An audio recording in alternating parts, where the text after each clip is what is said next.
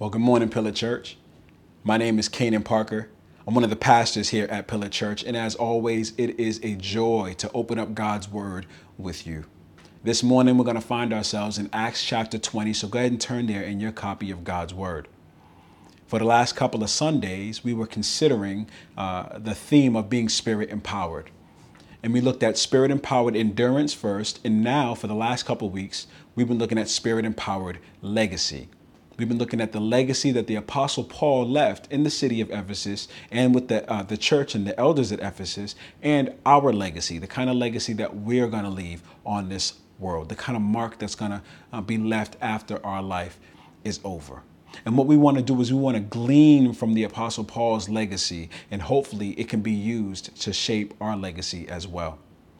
If you remember last Sunday, we talked about the Apostle Paul intentionally left a verbal legacy of being a communicator of God's word. He wanted to be a proclaimer of the word of God. And so he highlighted that.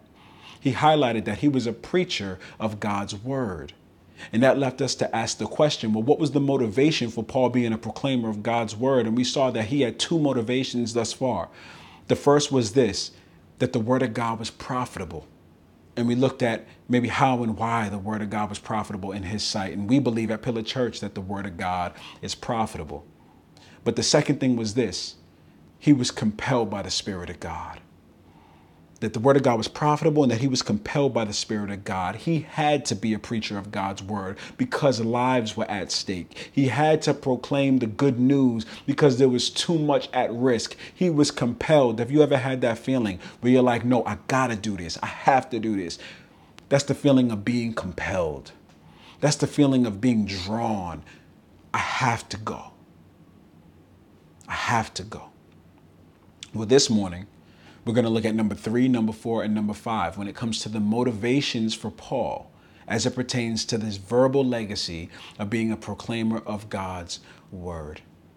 Number 3 is this, that the wisdom of God built Paul for this mission.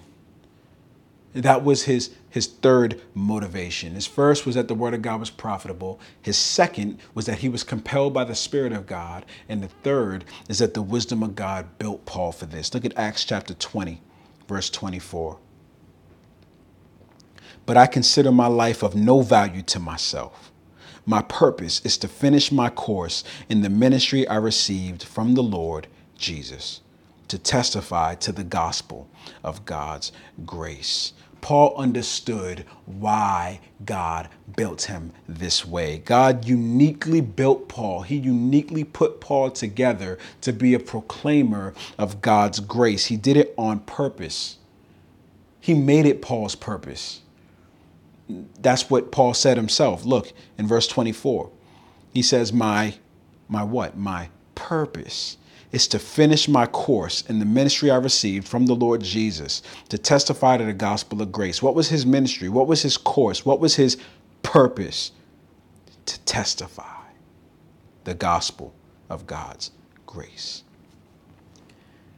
Have you ever heard the expression, hindsight is 20/20? I've heard that expression 100 times. And if you've never heard the expression, you probably lived the reality though. When you kind of look backwards a couple months or a couple years and you go, that's why such and such happened, right? That's why I lost my job. So I can get this job. It was a door opening. Or we're like, yo, that was a door closing. Or maybe the jury's still out as you look backwards to some of the events in your life. Well, if we look back at the annals of the Apostle Paul's life, we can clearly see how God built Paul to be a proclaimer. In particular, God built Paul to be a proclaimer to the Jewish people. Now, I know he was a proclaimer. He was the apostle to the Gentiles, and he was a proclaimer of the gospel to the Gentiles. I know that. But even Paul recognized that he was uniquely built to proclaim the gospel to the Jews. Look at Philippians chapter 3, verses 5 and 6.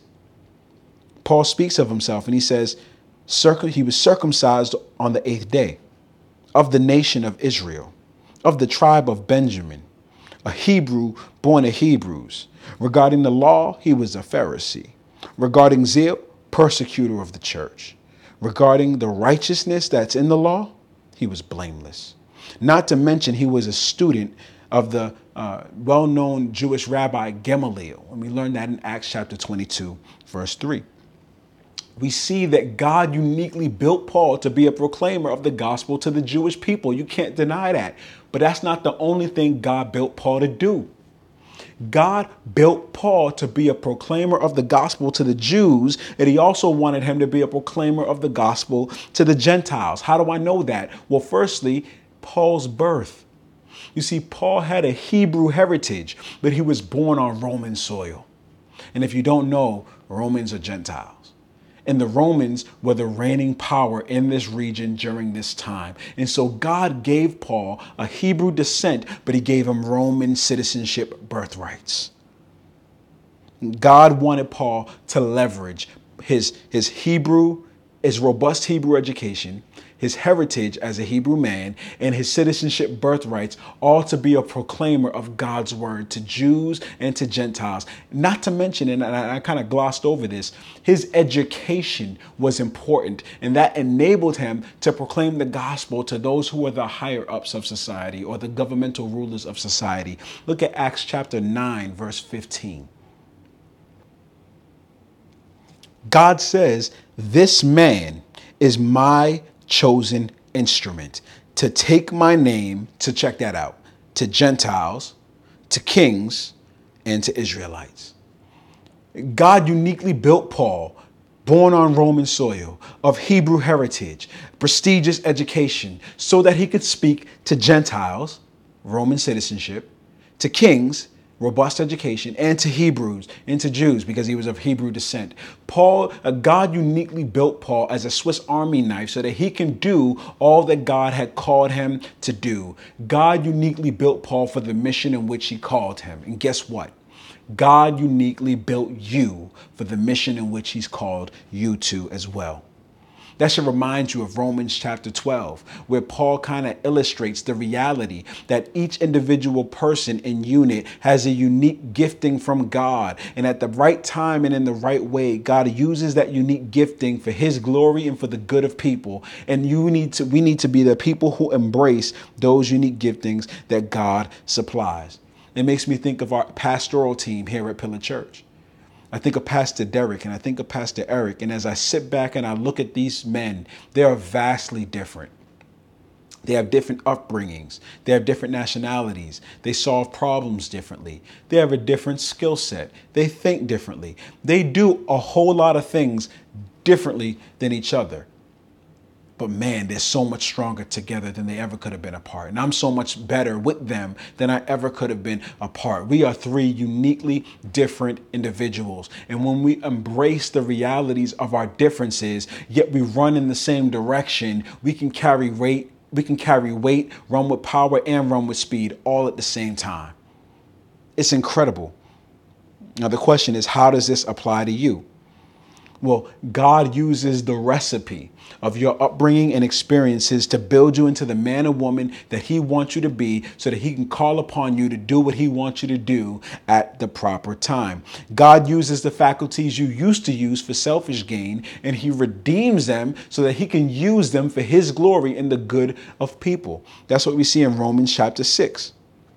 It says, "And do not offer any parts of yourself to sin as weapons for unrighteousness. But as those who are alive from the dead, offer yourselves to God, and all the parts of yourselves to God as weapons for righteousness." If God has gifted you with an incredible mind, use that for his glory. If God has gifted you with a gentle disposition that you used to use for manipulation, now you can use your gentle disposition for God's glory. Do you have unique athletic abilities? It doesn't matter how God has built you. The reality is he's built you and you are a useful tool in the hand of the Creator who knows how to wield and use you for your good and for the glory of God. How has God built you? What experiences and skills do you have that make you different? It's time to embrace those. What education have you partaken in that you can now utilize for kingdom work? You see, we got to stop getting caught up and wanting each other's gifts. Right? We look at somebody else and we say, "I wish I could do that," or "I wish I could do that." We have to stop. We can't live life doing that. We'll be frustrated all the days of our lives if we are yearning the gifts that other people have. It's like being a penguin. And I know some of y'all like, Pastor K, I was riding with you until you said being a penguin. But hold on, think about that. It's like being a penguin laid out on that glacier, looking up and seeing all those other birds of the sky flying around, and you're jealous that you don't have feathers and that you can't fly. And rather than living your life jealous that you don't have wings and that you can't fly, how about you embrace the unique reality that you can swim? The unique gifting of being able to manipulate your body in and through water and how to run and manipulate yourself on ice. No other birds can do what you do. It's time to embrace that reality within yourself. You are useful in the hands of God. You are a master fisherman in your own way. We need to be embracing how God has made us. You may not be a preacher who stands on the pulpit on Sunday and proclaims the message of God's word, but you are just as useful being or doing something else to his glory. There is nobody who is better or worse, higher or lower in this work of gospel, in this gospel work. God can use you, and don't let the world put a value scale on the gifts that God has given you. God has determined that those gifts are valuable, and you want to utilize those gifts for the good of people in his glory. Let no one tell you otherwise. Maybe you're not an educator, but you a killer in the kitchen.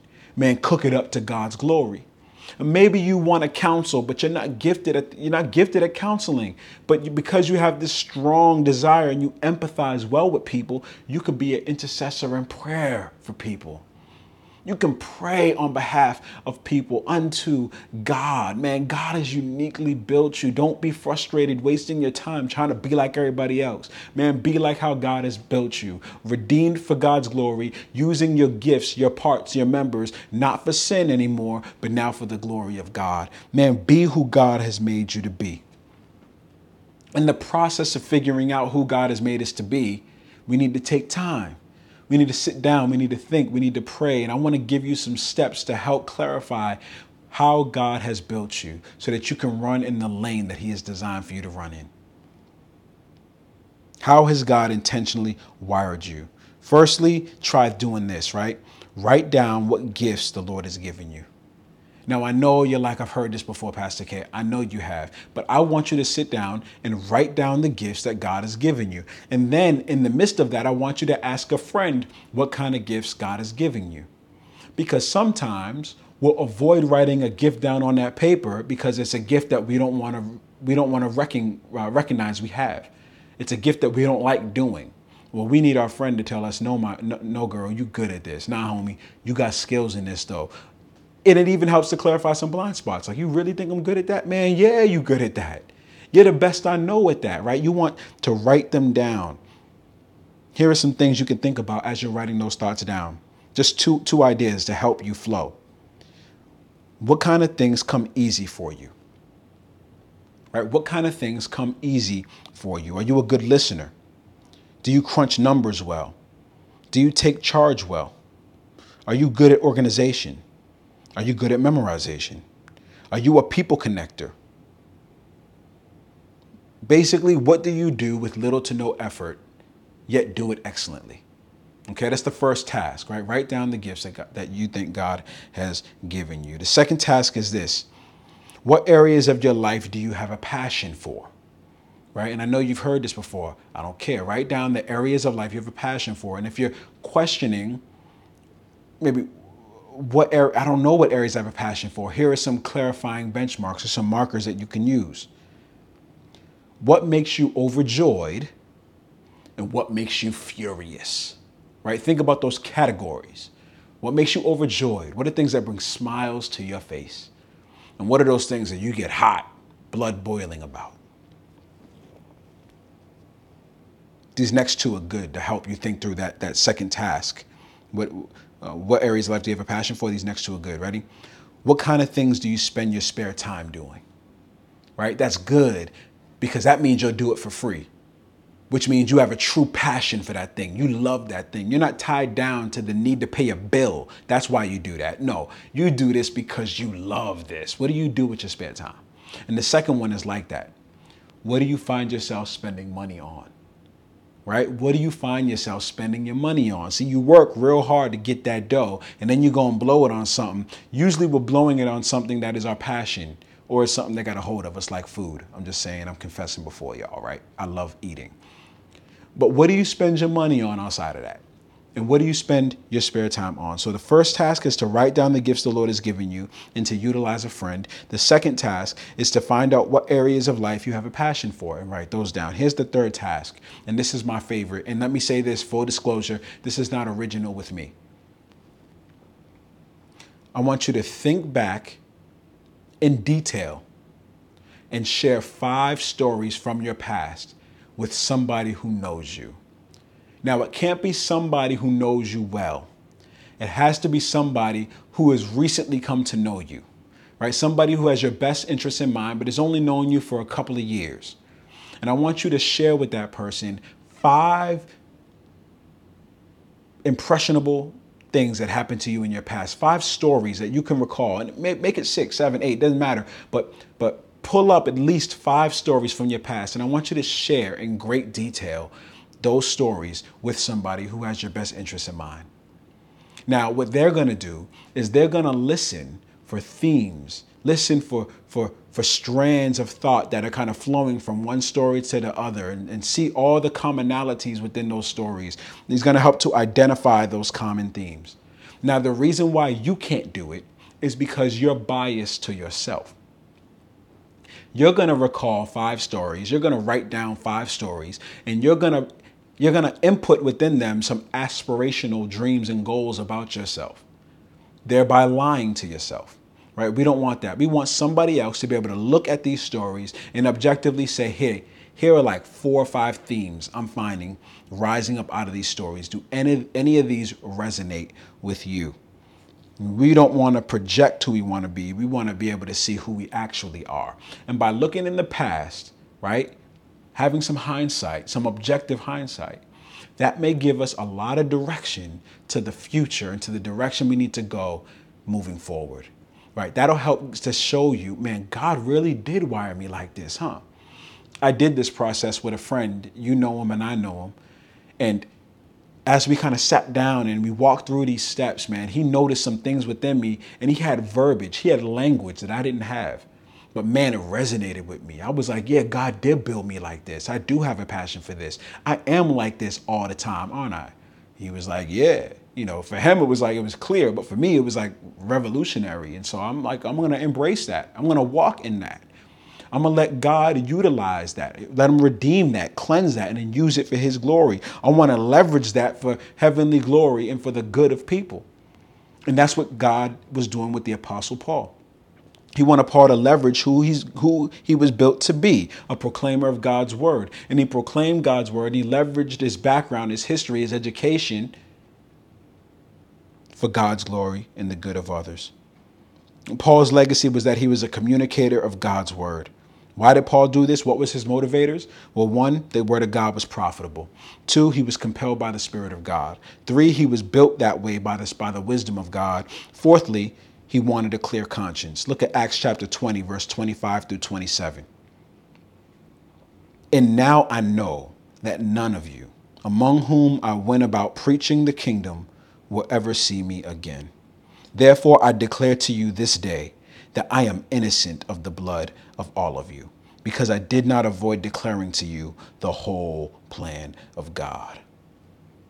Paul wanted the Ephesian elders to know that he didn't hold back anything. He didn't keep back any truth from them. Notice those words that we highlighted last week are here this week too, right? I did not avoid proclaiming to you anything. That over the course of 3 years, I taught you all that I could teach you. I shared every important truth with you. And in that sense, he's saying, my hands are clean. I am innocent of your blood.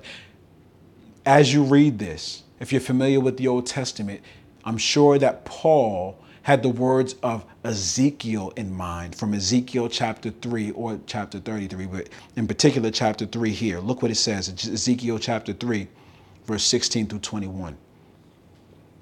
Now at the end of 7 days, the word of the Lord came to me. Son of man, I have made you a watchman over the house of Israel. When you hear a word from my mouth, and give them warning from me.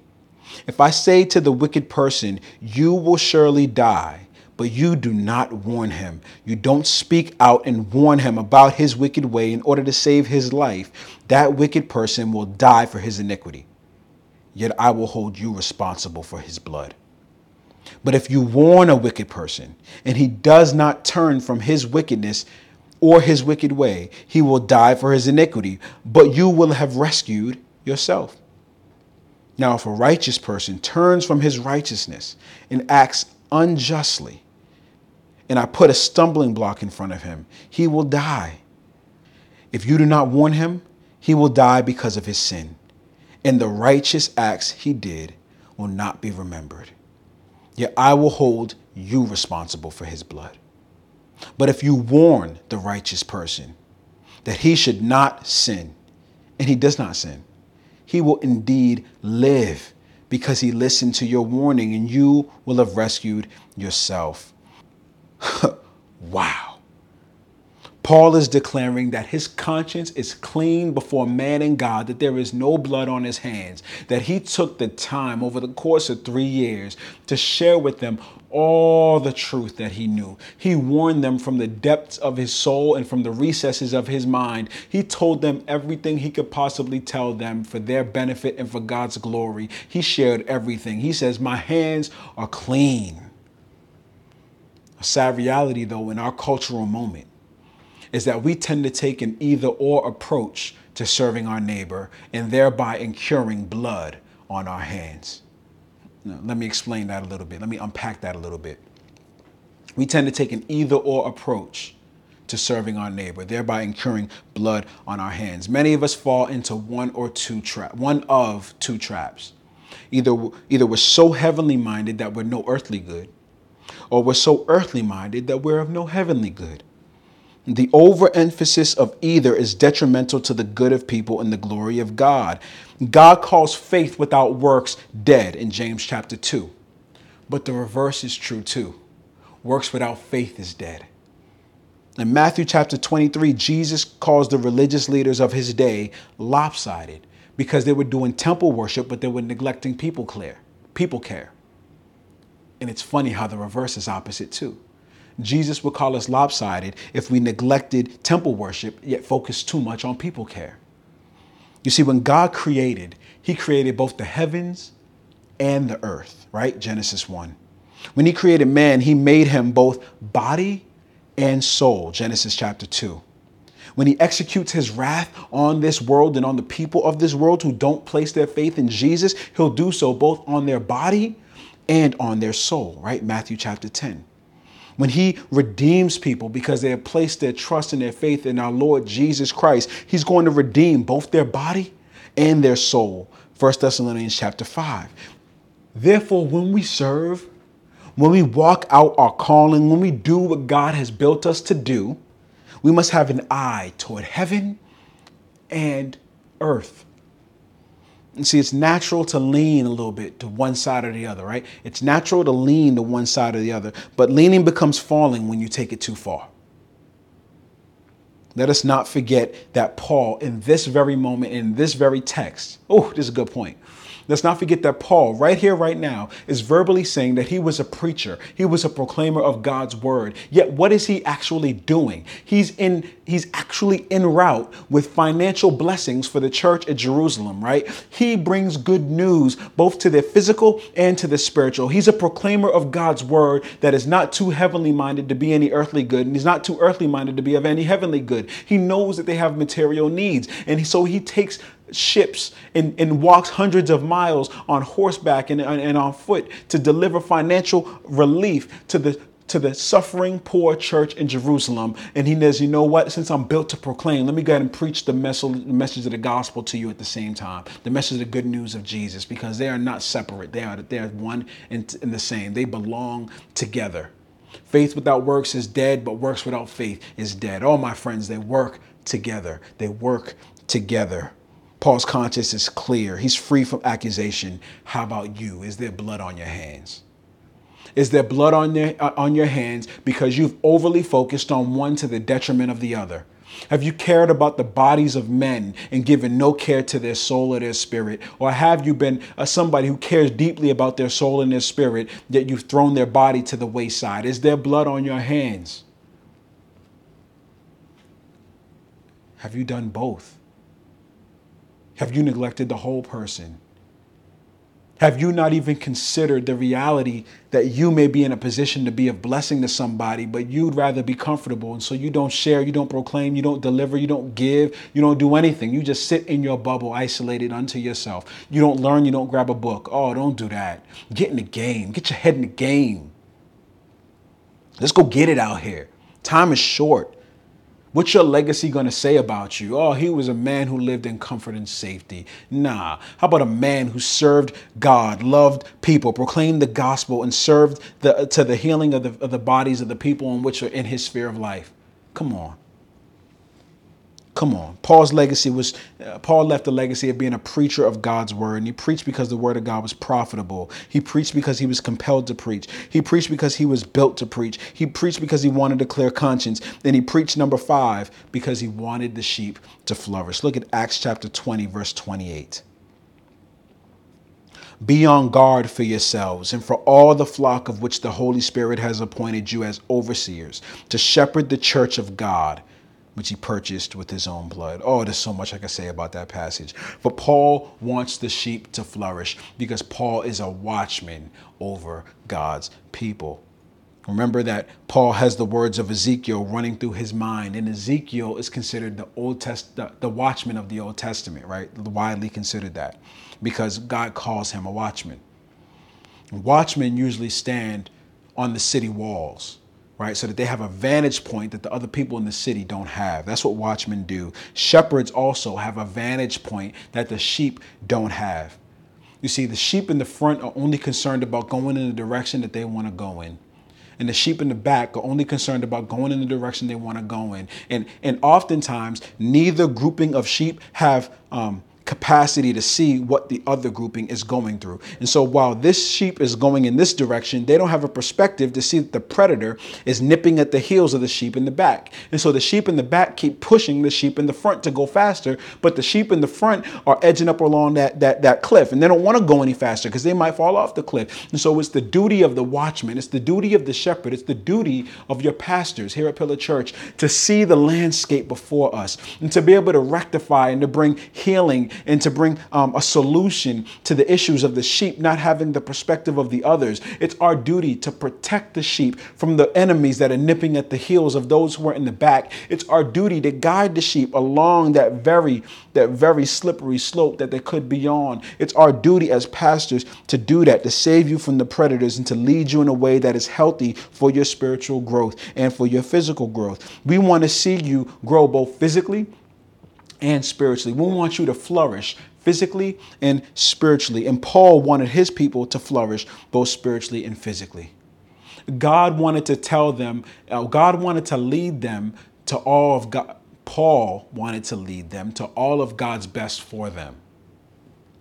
And the pastors at Pillar Church want to lead you to all God's best for you. We're not going to do anything out of selfish gain. We want to do everything for the glory of God and for the good of his people. That's what we want to do. That's what we want to do because we care about you, because we love you. We don't serve you so that our name gets in lights. We serve you because we care. We serve you because the gospel compels us. We share with you the word of God because it's profitable. That's why we do what we do. And we pray that the Lord is using it for his glory and for your good. You know, pastors care deeply about their sheep. They care deeply about their people. But what the Apostle Paul is about to say is one of the most scary things any shepherd could hear. And remember, Paul is speaking to the pastors of the church at Ephesus. Listen to what he's about to share with them. Acts chapter 20, verse 29 through 30. I know that after my departure, savage wolves will come in among you, not sparing the flock. Men will rise up, even from your own number, to destroy and distort the truth to lure the disciples into following them. Man, y'all hear these words? You hear the imagery that the Apostle Paul uses? He says, dog, savage wolves about to come in and they're not going to spare the flock. They come in to do damage. And then he says, men from your own number are going to come in and try to sway people away from the truth into following them. He says war is coming, but it's not just coming from the outside, my friends. Be careful. War is coming from the inside. It's like an autoimmune disease. You see, an autoimmune disease is when your immune system is compromised. Your immune system is built up of organs and cells that generally defend you against bacteria and viruses.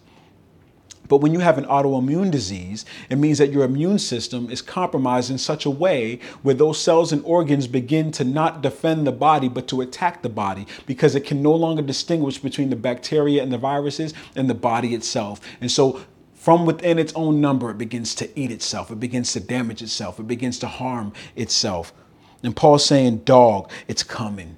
People from your own number are going to rise up and they're going to do damage to the body. Not to mention the wolves are going to come in from the outside. You got the bacteria and the viruses coming in. You got your own immune system turning on itself. Y'all got to be careful. And that's the duty of a shepherd. That's the duty of a watchman. We got to watch out for the wolves trying to penetrate. We got to watch out for the diseases that may boil up from within the body, looking to kill you in your relationship with the Lord. My friends, Pillar Church, hear this. There are people in our community who desire to sway you away from the truth. There are people in our community who want to sway you away from God's best for you. And they will appeal to your culture and your history and your lineage in order to get you to start believing lies rather than believing what God's word has said. And I tell you, do not follow these wolves. Do not follow these Judaizers. These Judaizers who appeal to their heritage and culture, kind of like what we see in the Bible, how the Judaizers told the Gentiles that they had to become Jews before they become Christians. Sounds very familiar. 2 Timothy chapter 4, verse 3 and 4 says this: for the time will come when people will not tolerate sound doctrine, but according to their own desires will multiply teachers for themselves, because they have an itch to hear what they want to hear. Oh, let that not be us. They will turn away from hearing the truth and will turn aside to myths. And so the Apostle Paul tells Timothy, who's the pastor of the church in Ephesus, this truth in 1 Timothy chapter 1, verses 3 through 7. He says, as I urged you when I went to Macedonia, remain in Ephesus so that you may instruct certain people not to teach false doctrine or to pay attention to myths and endless genealogies. These promote empty speculations rather than God's plan, which operates by faith. Now the goal of our instruction is love that comes from a pure heart and a good conscience and a sincere faith. Some have departed from these and turned aside to fruitless discussion. They want to be teachers of the law, although they don't understand what they're saying or what they're insisting on. Pillar Church, your pastors want you to walk in truth. We want to see you flourish spiritually and physically, and we will do our best to fight for God's best for you in both arenas. Paul is making it clear before God that he did his very best. His hands are clean. He gave it his all. Look at Acts chapter 20, verse 31. He says, therefore, be on alert, remembering that night and day for 3 years, I never stopped warning each of you with tears. Pillar Church, you know us. You watched us.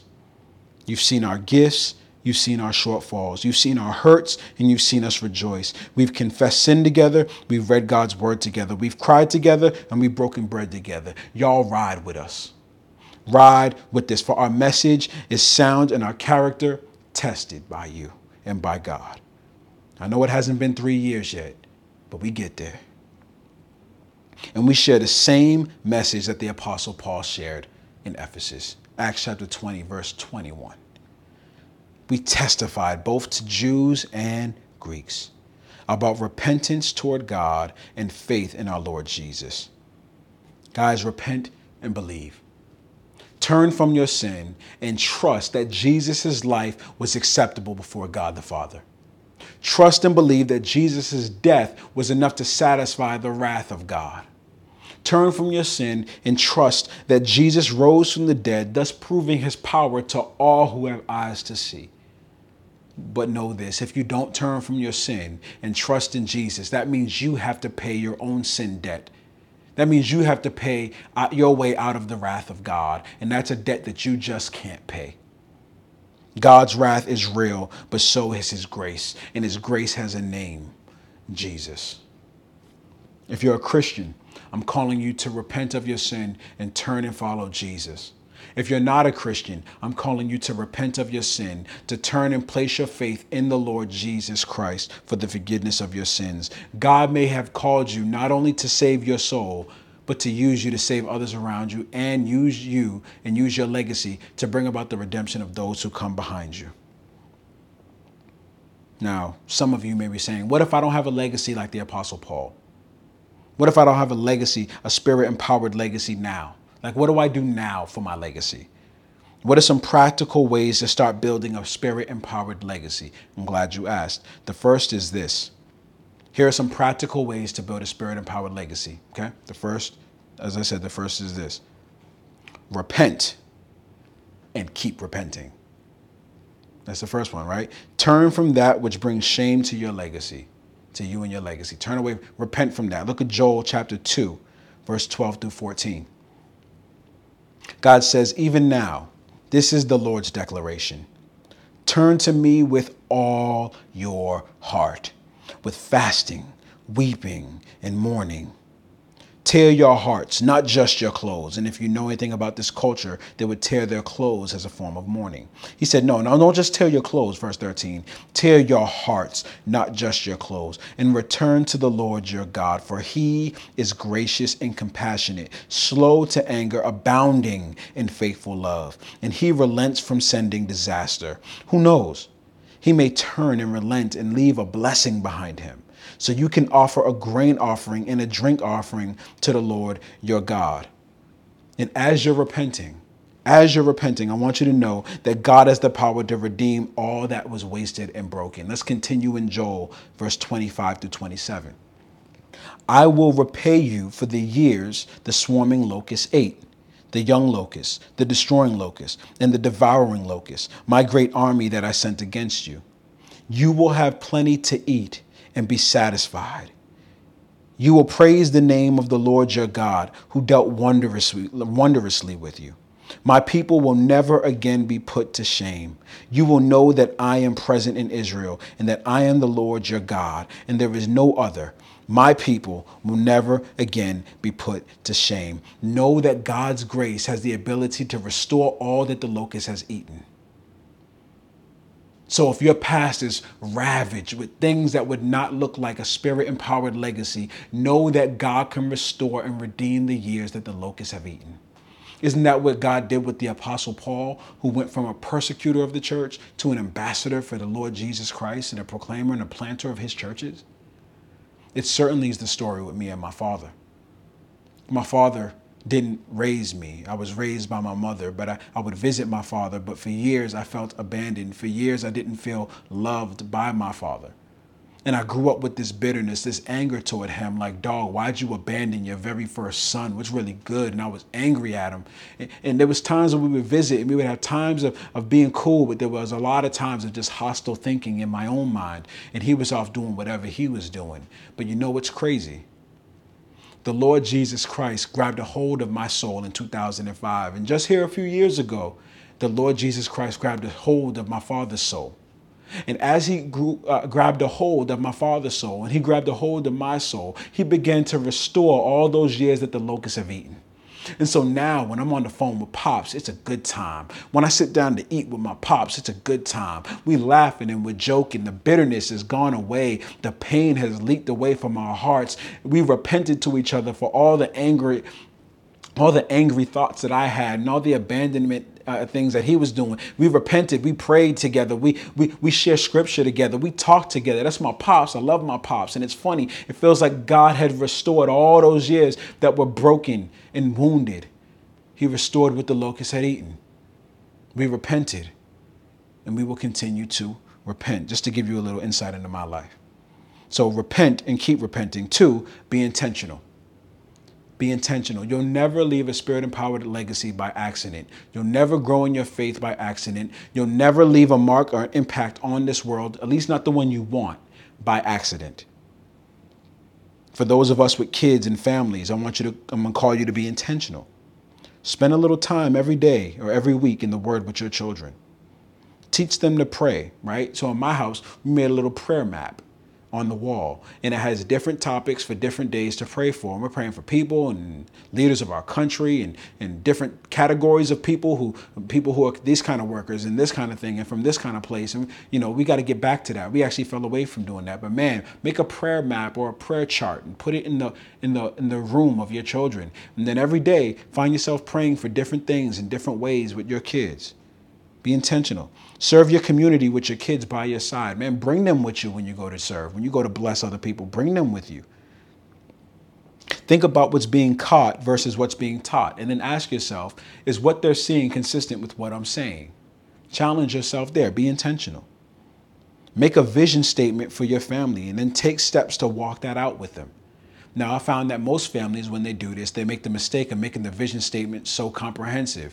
Don't make it overly comprehensive. Make it super simple and then walk out that vision statement with your kids. You're teaching them about being consistent. You're teaching them to walk out that which they say they are about. So if you say, man, we like to give, we like to be generous, man, make sure that they see you and they have opportunities to give things of value, not give away their trash, but give things of value to others who may not have. And they don't do it for the glory. They don't go around telling other people at school that they're doing it. We teach them, no, we're doing this for God's glory and for their good. That's it. We've gotten our reward. Teach them that. Be intentional. Repent in front of your kids, lest they think you're somebody that you're not. You don't want them putting you on a pedestal. Repent in front of them. Have other godly men and women frequent your home, so that they can get a wide array of how God has wired people differently. Because remember, we hit that age with our kids where we start to fight a lot and that the wiring starts to hit different. And we can say the same thing that they're saying, but for some reason they listen to them, right? Get these godly people in your home and let's shape these children for God's glory. If you're single, you have to be just as intentional as if you're not. Spend significant time in the Word and prayer so that you could be chiseled by God's Word. Take full advantage of your singleness by serving with your giftings, right? Invite yourselves. And here's one that was great. My wife thought of this one, right? Invite yourselves to the lives of other families around you for mutual fellowship and discipleship. Man, ask me, can I come over to the house? Yeah, I know you're going to be doing laundry. I could fold some shirts, man. I can get down. I could do some laundry. I can help you clean that kitchen while you're talking. I can hold your baby while we talk about the things of God and share my life with you. Man, get up in there. Get up in there. And share your gifts. Oh, here's another one. Share your gifts and talents with other singles or people younger than you. You see, when you're younger and you're single or just single in general, you have the ability to walk alongside like them teenagers, right? You can walk alongside them young knucklehead middle schoolers. You can do that. And so, man, go ahead, do that. Use your time in that way. Let God use you. Be intentional. So repent and keep repenting. Be intentional. Thirdly, I'm gonna shorten these down. Be led by God's word.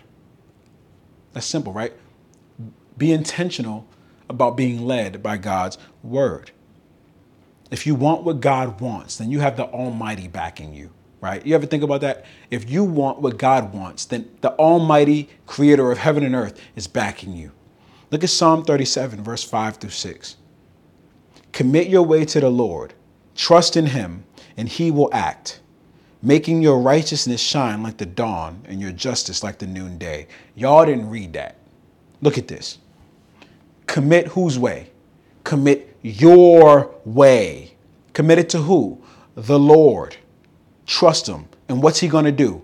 He is going to act, right? Commit your way to him and he is going to act on your behalf. That's what verse 6 says. He says he's going to make your righteousness shine and he's going to make your justice like noonday. Proverbs 16, verse 2-3. All a person's ways seem right to him, but the Lord weighs the motives. Verse 3 is the key. Commit your activities to the Lord, and your plans will be established. Oh, my friends, do all that you do for the glory of God if you want your plans to be established. It says, verse 3 says what? Commit your activities to who? To the Lord. Do them unto the Lord. your plans will be established. Repent and keep repenting. Be intentional. Be led by God's word. Fourthly, and this is not an exhaustive list, but time is running out. Fourthly, walk in your purpose. Recognize how God has built you and walk in the power that he supplies. And we kind of went over that earlier in the sermon. Let's leave a generation of spirit-empowered legacies for the generation that's coming up behind us. And let's lead out, leaving a legacy that they can follow to the glory of God and to the good of people. Father, thank you so much for your mercy and grace and allowing us the blessed opportunity to discuss the realities of a spirit-empowered legacy as we looked at a model in the Apostle Paul. And we know that the life, death, and resurrection of Jesus Christ is able to redeem all that our legacies did not live up to. However, Lord, as I think about the thief on the cross, he's known as the thief on the cross, yet his legacy is a legacy of repentance. His legacy is a legacy of, Lord, when you get to heaven, don't forget about me. We don't know anything about what he stole. We don't know anything about what he did. All we know is that he believed upon you, and it seems like you redeemed the years that he wasted and broke. And he's forever written down in all of eternity as the man who repented alongside the Lord. Father, we repent. And will we go down as repenters who were intentional about all that we did for your glory and for the good of your creation, that we would serve you with all of our heart, soul, mind, and strength. Oh Lord, let our legacies be godly, spirit empowered, and impactful, because we leave and we do all that we do unto you, both for heaven, for the good of them toward heaven and for the good of them here on earth. Lord God, let us not be lopsided in our legacy or lopsided in our witness. Be glorified in us, Lord, as we serve you with all we have. Help us to run the race before us with the gifts you've given us. In Jesus' name.